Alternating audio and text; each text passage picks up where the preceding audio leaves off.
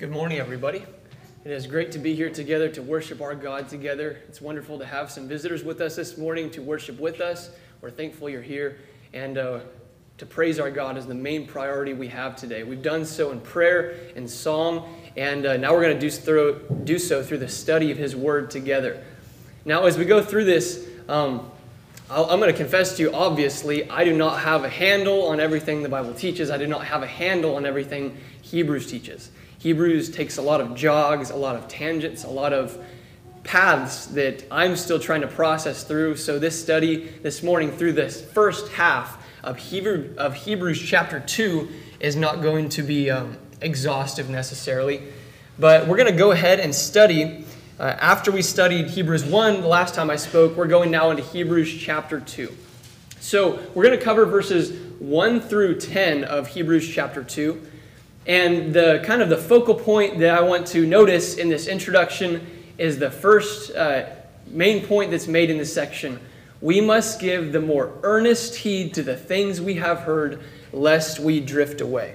Now, the first part of this second chapter starts out with the word therefore.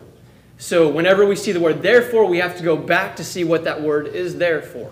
So we're going to spend a minute here going back to Hebrews chapter 1. In Hebrews chapter 1, last time we covered, it was all about drawing these Hebrew Christians back to the faith. They were starting to drift. They were starting to maybe even leave the faith because of difficulty, because of the Messiah has not come yet. What are we going to do? And so there were several arguments made. The beginning of the chapter said, God, who at various times and in various ways spoke in time past to the fathers by the prophets, has in these last days spoken to us by His Son. Then he goes to give a sevenfold defense for the Son's credibility in light of the gospel, in light of the new covenant. He calls the Son the heir of all things. It says that He made the worlds, that He is the brightness of His or God's glory. He is the express image of His or God's person. He is the upholder of all things. He is the purger of sins, and He has sat down at the right hand of the Majesty on high. So how worthy is this Jesus of serving and following in light of all these things? And there is a special comparison. We talked a lot last week about angels, how great angels were, and yet the Hebrew writer says Jesus is God, which is much greater than the angels. So in light of this previous buildup, now that's why he's going to say therefore at the beginning of Hebrews chapter 2. Therefore, because of all of these reasons, let's read Hebrews 2 verses 1 through 10. Therefore, we must give the more earnest heed to the things we have heard, lest we drift away. For if the word spoken through angels proved steadfast, and every transgression and disobedience received a just reward, how shall we escape if we neglect so great a salvation, which at the first began to be spoken by the Lord, was confirmed to us by those who heard Him, God also bearing witness, both with signs and wonders, with various miracles and gifts of the Holy Spirit, according to His own will. For He has not put the world to come, of which we speak, in subjection to angels. But one testified in a certain place, saying, What is man that you are mindful of him, or the son of man that you take care of him? You have made him a little lower than the angels. You have crowned him with glory and honor, and set him over the works of your hands. You have put all things in subjection under His feet. For in that He put all in subjection under Him, He left nothing that is not put under Him. But now, we do not yet see all things put under Him, but we see Jesus, who was made a little lower than the angels, for the suffering of death, crowned with glory and honor, that He, by the grace of God, might taste death for everyone. For it was fitting for Him, for whom are all things, and by whom are all things, in bringing many sons to glory, to make the captain of their salvation perfect through sufferings. It is difficult in a large letter with a lot of urgency that we see here to break up this into separate sections. Like last week, we started right before therefore. So I know I've stopped kind of in the middle of a thought, but that's the nature of reading a letter. We kind of have to. So Hebrews chapter 2, verse 1. It says, therefore we must give the more earnest heed to the things we have heard, lest we drift away. That is one of the main points this writer's making at the outset of the letter. So the Hebrew writer, he goes through a series of build-up, giving reasoning, giving defense, giving logic, and theology for a conclusion that he makes. And this is his first conclusion. He says, give a more earnest heed. We don't say that. What do those words mean? He's basically saying, pay more close attention, give more concerted concern, commitment, and care in your service to God. Draw closer to these things. And you notice he gives kind of a relative statement. He doesn't say, get to this point. He says, give a more earnest heed. And that's a pattern in our Christian lives. If we're always going for a more earnest and a more earnest and a more caring commitment to serving God, we will always be better. It is a relative standard that we're always pushing to, and that these Hebrews needed to hear, lest they not drift away. This word drift away is exactly what it sounds like. It's a slipping away. It's not necessarily an intentional thing, but to drift away from anything or from the faith, you simply have to do nothing. We know how to be saved. We know the steps to come to salvation, but the path to being lost and being away from God is a simple process. You do absolutely nothing. That's what he was concerned about for them, lest they drift away. We're going to come back to that a little bit more in a second. Verse 2, for if the word spoken through angels proved steadfast, and every transgression and disobedience received a just reward or a just consequence, how shall we escape if we neglect so great a salvation? So these Hebrews, he's treating them like they understand the Old Testament. So we've already talked about the role of angels. Angels were a vessel through which God provided them the old law. We see that in the book of Galatians. We see that several places in Acts, where the angels were the ones who brought the old law, who were kind of helping to bring that in. So Jesus is bringing in a new covenant, and he's basically saying, how shall we escape if we neglect so great a salvation that is in this new covenant?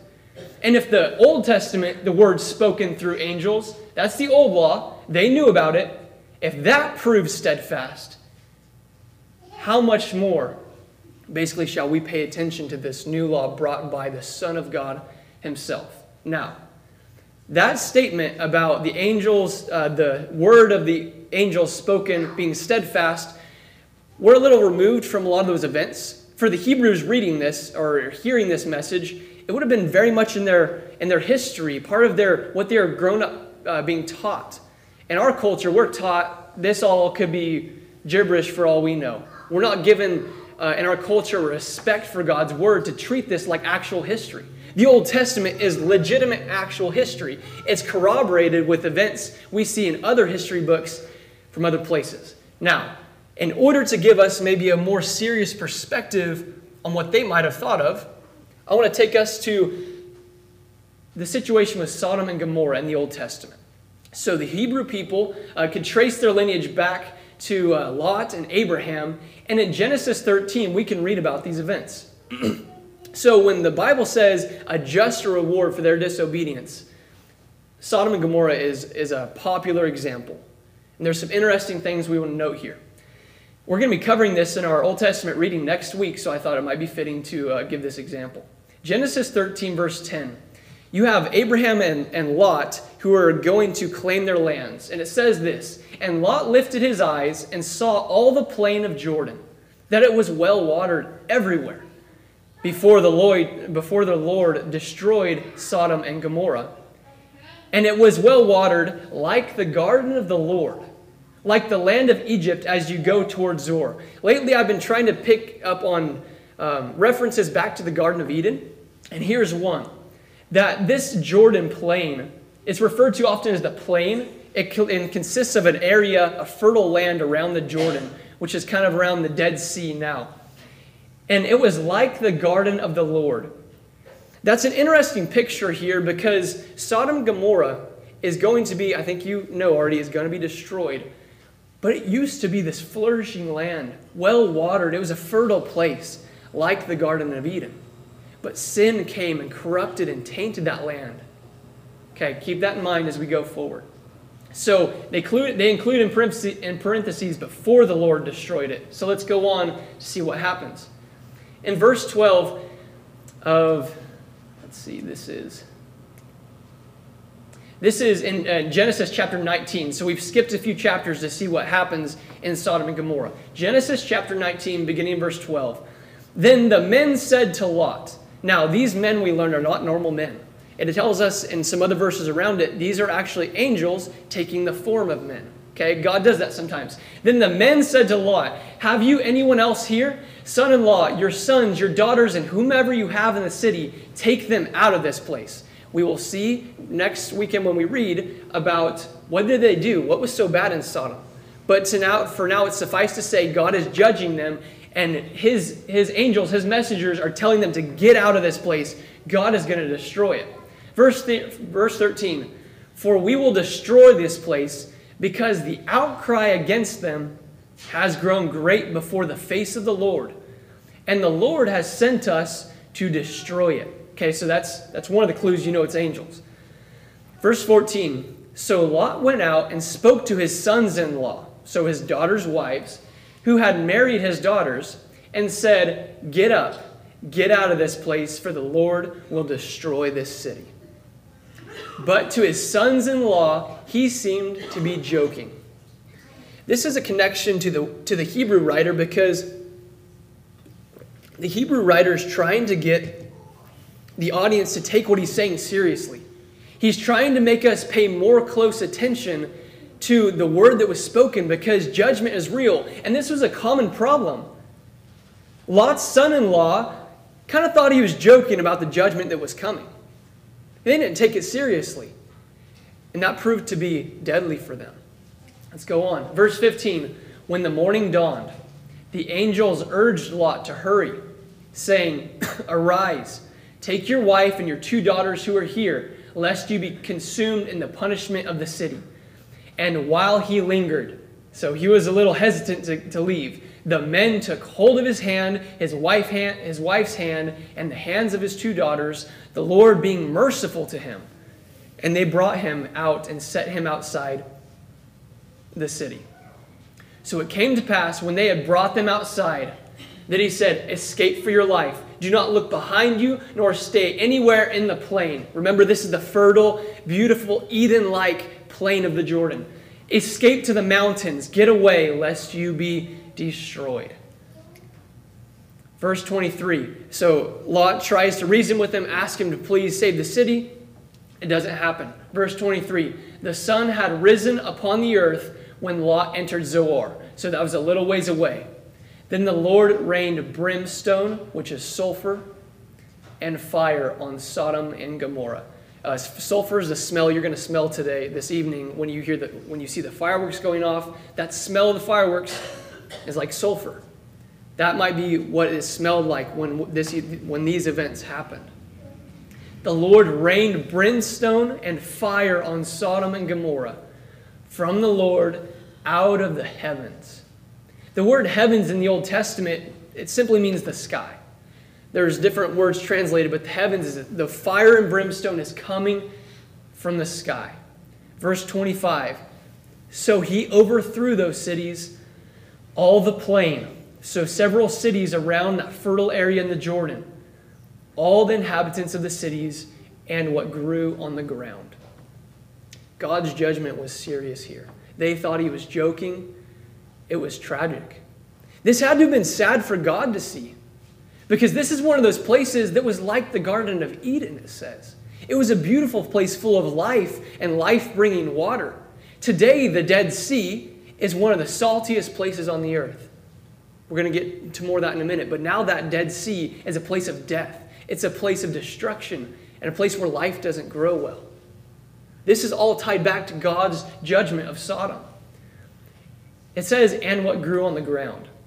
So I want to help tie this more to our current understanding, so we will see the evidence and the seriousness of this call.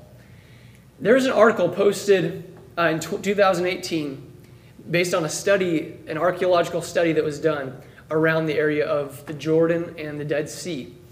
And they found some very interesting things. So this is, archaeologists found this.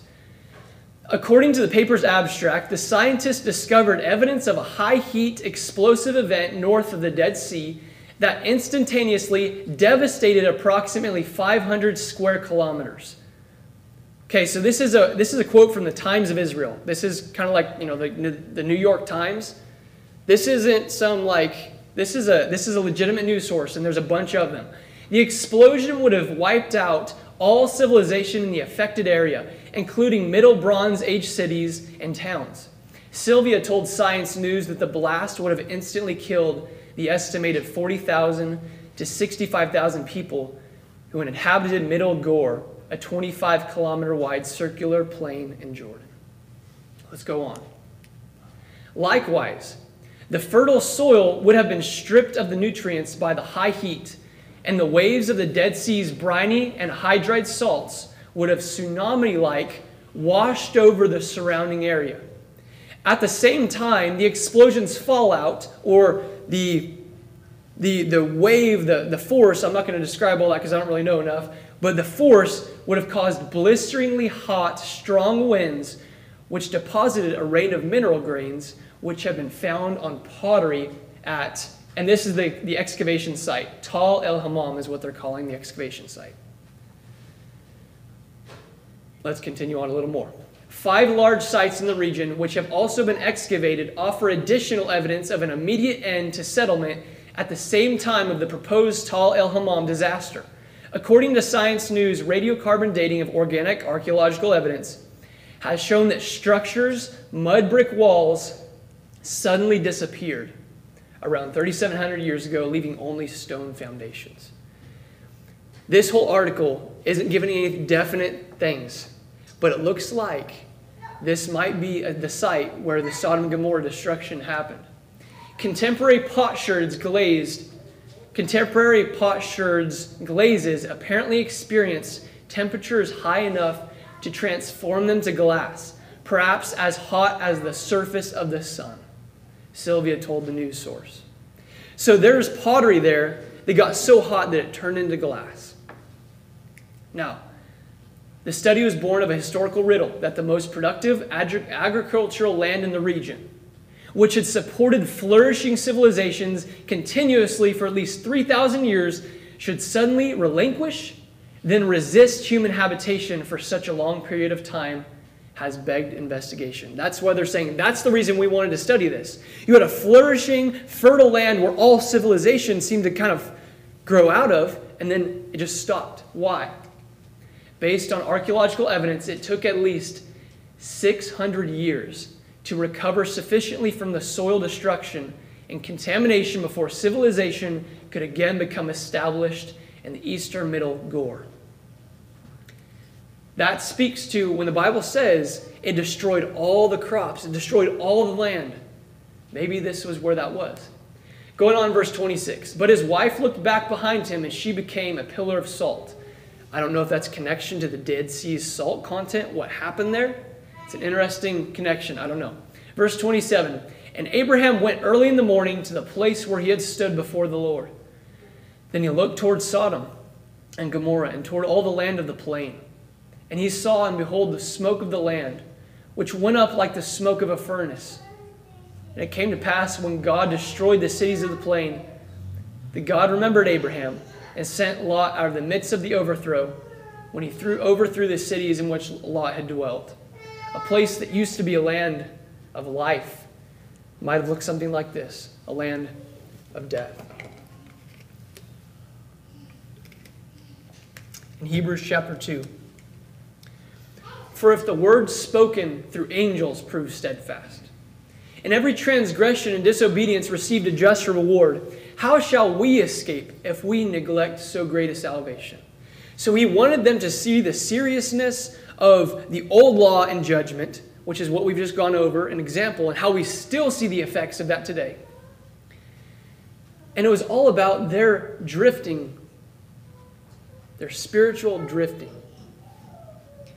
And he said, how shall we escape if we neglect so great a salvation? So the Bible doesn't say here, if you reject so great a salvation. It doesn't say if we outright say, nope, I'm not going to do that, I'm not going to be a Christian. He says if we neglect it. A neglect plays into the idea of adrift.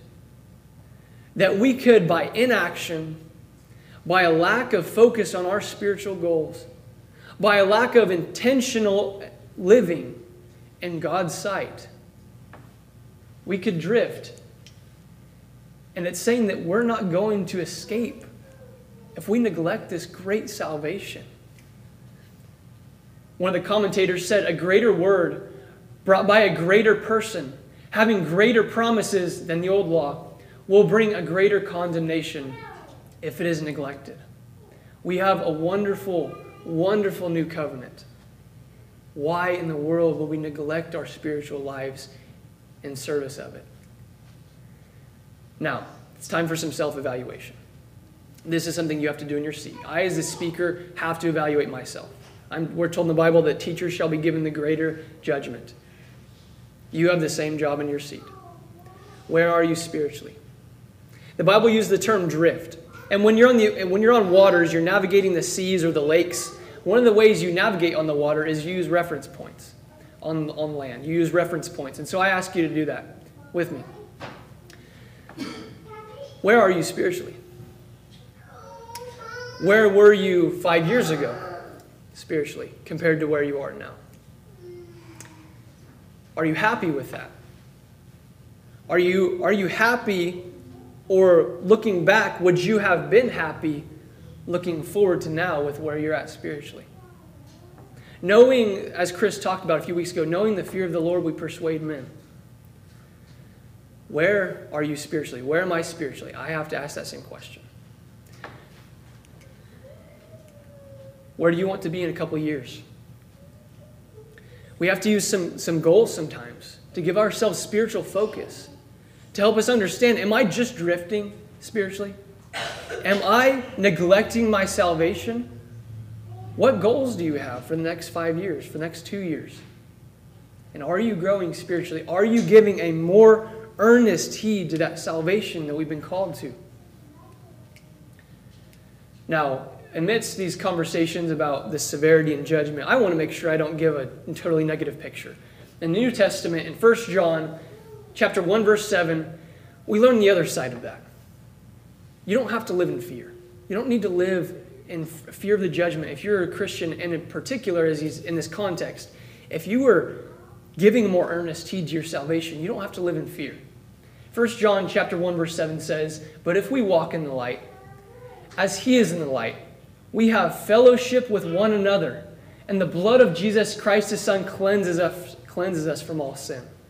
You can take hope in that and confidence in that. That if you're in the body of Christ today, not just in word, but in lifestyle, in commitment, in true focus and obedience.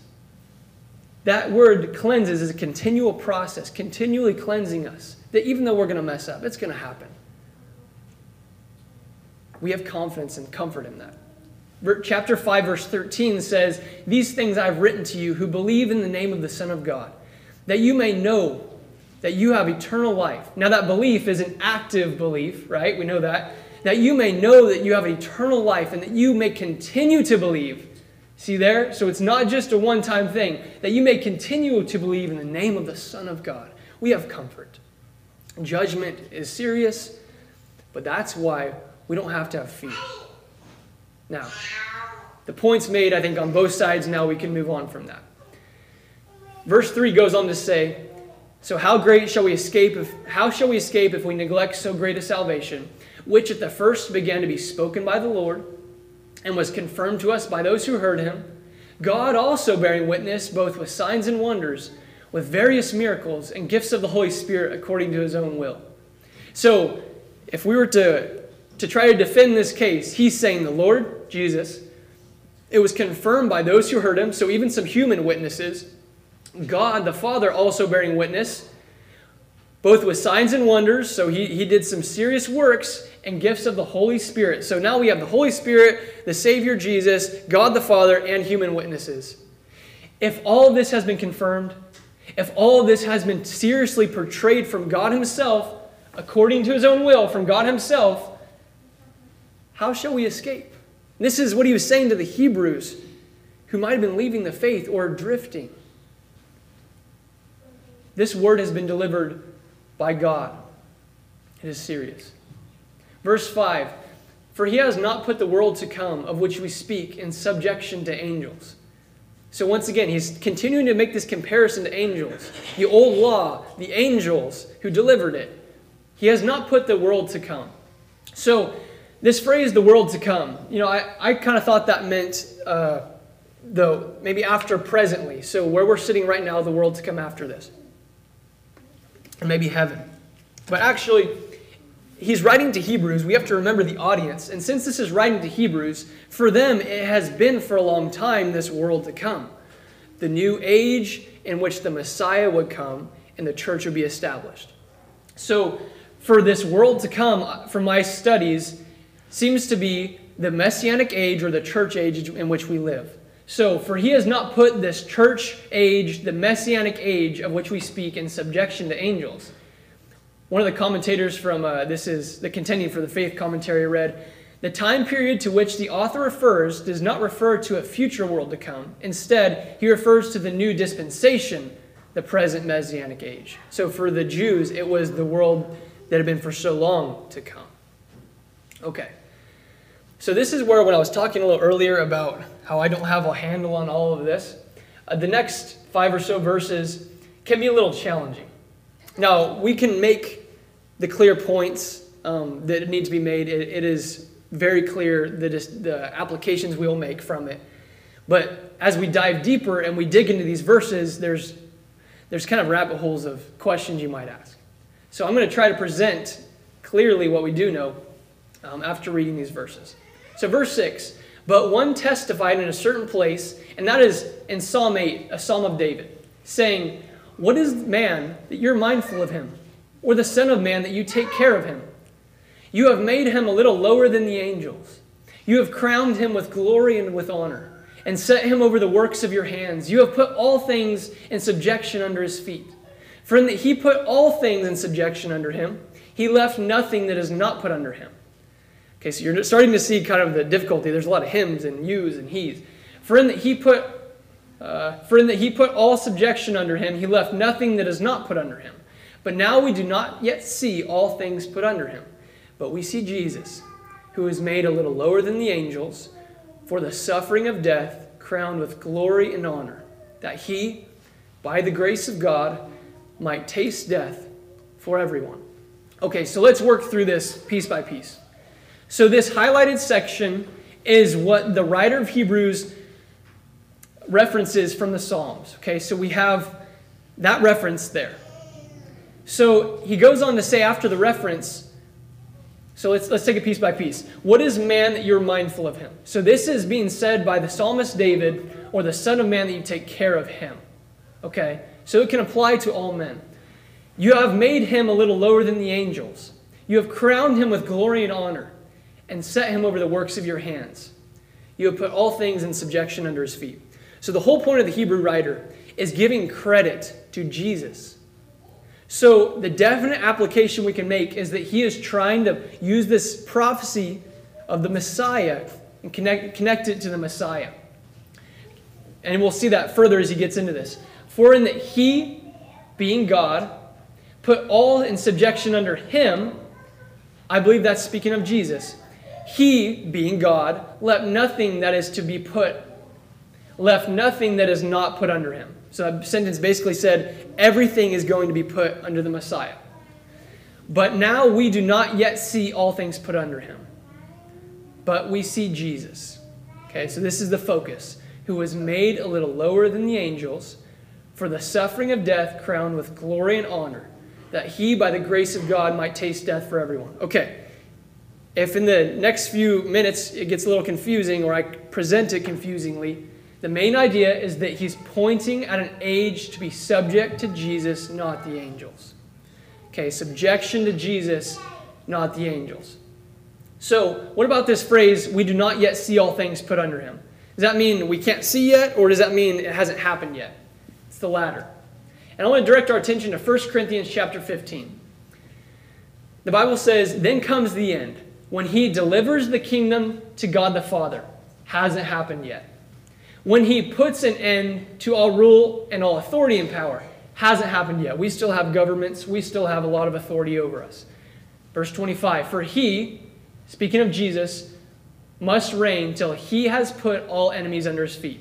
So Jesus must reign until God has put all enemies under Jesus' feet. Okay? So that hasn't happened yet. That's very similar to what we just said in Hebrews 2. Okay, so verse 26. The last enemy that will be destroyed is death. That hasn't happened yet. We still will die in the world we live in. Verse 27. For he has put all things under his feet. Okay, that's a quotation. But when he says all things put under him, it is evident that he who puts all things under him is accepted. So everyone except for God the Father is going to be put under Jesus. Everyone except for God the Father is going to be put under Jesus during this time. Verse 28. Now when all things are made subject to him, then the Son himself will also be subject to him who put all things under him, that God may be all in all.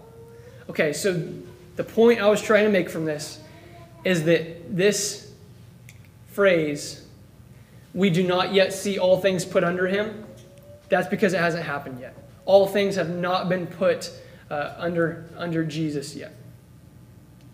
Okay. Verse 9. But we see Jesus, who is made a little lower than the angels. Okay, let me see.